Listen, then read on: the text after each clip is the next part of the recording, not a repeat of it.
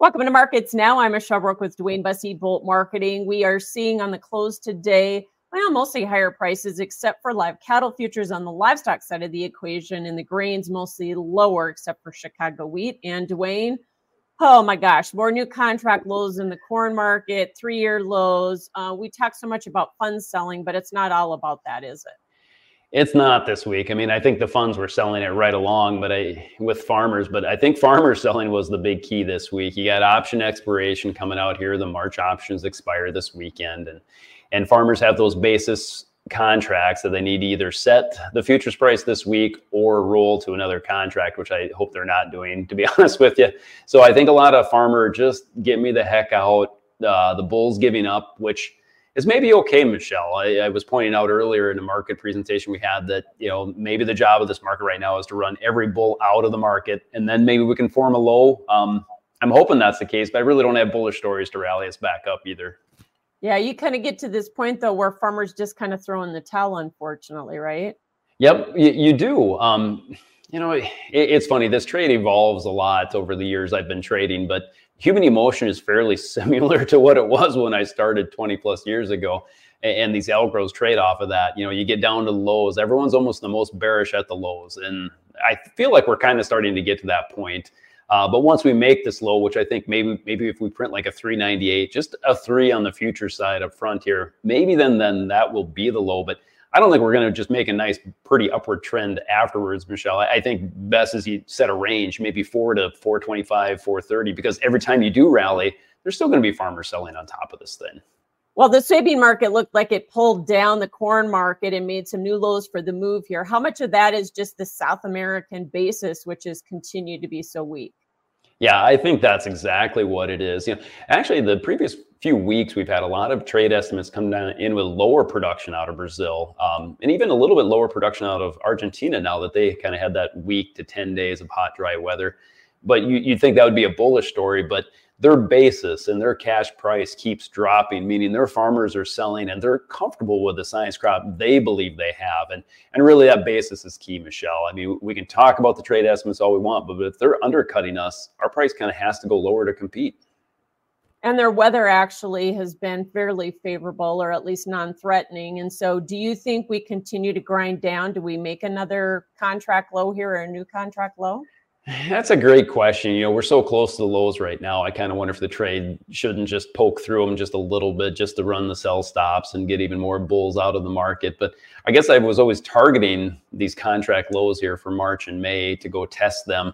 I didn't have much of an idea of what happens afterwards. I told myself I didn't really want to be bearish after that point because our stocks are still tight here in the U.S. Now, they have been growing. I get it because of a little bit lower export demand, but I don't know if I want to be short soybeans going forward. I mean, remember, we need to gain 4 million acres, not lose 4 million acres. So it feels like we're getting a little cheap after we make new contract lows.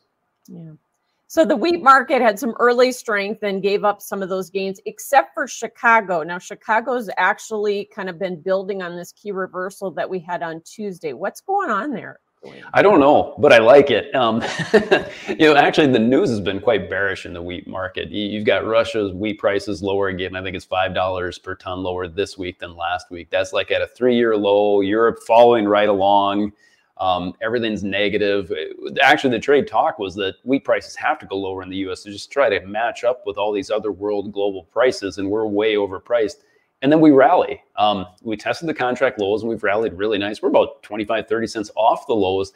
I think what it is, Michelle, is a few funds that are just tired of being short wheat. And that doesn't mean it's a bullish point here and we got to buy wheat, but them being tired of being short, that's a good sign anyway. I'll take any win I can in the wheat market. So can Chicago pull the other two classes with it? It's happened before. It's odd, but yeah, no, wheat can pull corn and soybeans back up. We've seen it a number of times before. Don't get all bullish on me in the short term here. It's still going to be tough. I still think it takes a weather scare in the U.S. to really get corn and soybeans excited, but it won't take much of a weather threat with these funds record short those two commodities. Yeah, and like you say, you've got competitors all over the globe that are making new lows on their wheat prices. That doesn't help.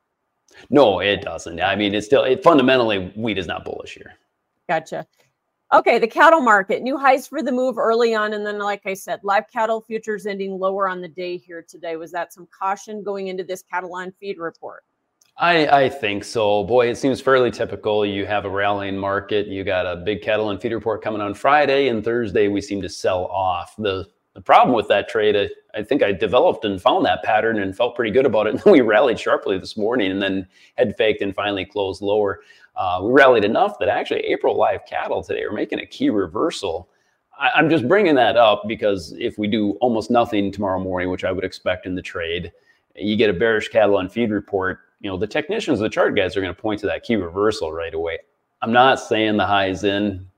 I think packers are desperate for cattle. I think they're killing any kill cows they can find to just get meat to put on the counter. But it's just an interesting setup for the big cattle on feed report.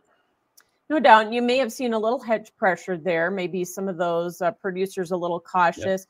The other thing, though, is that the packers have slowed chain speed. Psychologically, that is usually a negative for the market, although we've been holding up pretty well in light of that, don't you think? We're holding up really well in light of that. And I think key to that is our lower carcass weights. They are up a little bit this week, but we had those big storms really drop our carcass weights.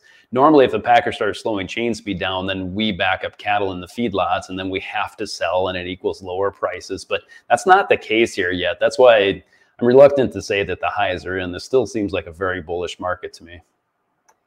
And then when we look at the feeders, of course, they came back here, but we've been getting a lot of help there with the lower corn market, haven't we?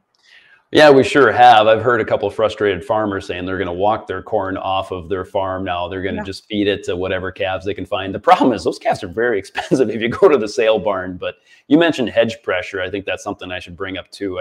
There's nothing wrong with looking out to these deferred contracts and starting to lock in some of these cattle and calves. Just the capital investment you have if you're buying yearlings and putting them on grass is just amazingly high. So even though I'm a bull, hedging is not a bad idea. Yeah. Let me also throw out, the Dow making new highs. And usually that is something that helps support the cattle, but sometimes it takes money away from a market too, doesn't it? There's been a lot of talk of that this winter, when the Dow rallies, they were taking it out of commodities. But yeah, usually if you can take a lot of the Dow Jones charts and overlay it with fat cattle, and they actually follow each other fairly close. So normally it's a good thing. I think it helped early this morning as well. And new highs for the move in the hog market. This has really been a cash-led rally, hasn't it, Dwayne? It has. I've been very impressed with that market. This winter it was just dull drums and we have too much pork, and China saying they have too much pork and they were trying to liquidate their herd size. And now all of a sudden our cash market's been on fire, our cutouts are on fire, and the futures are almost just playing catch up. So it's a fun bull market that I'm just watching from the sidelines. Yeah, and I think we closed above some key resistance. That'll keep the funds happy, maybe buying. Yeah, absolutely. All right. Thanks for joining us. That is Dwayne Bussey with Bolt Marketing. And this is Markets Now.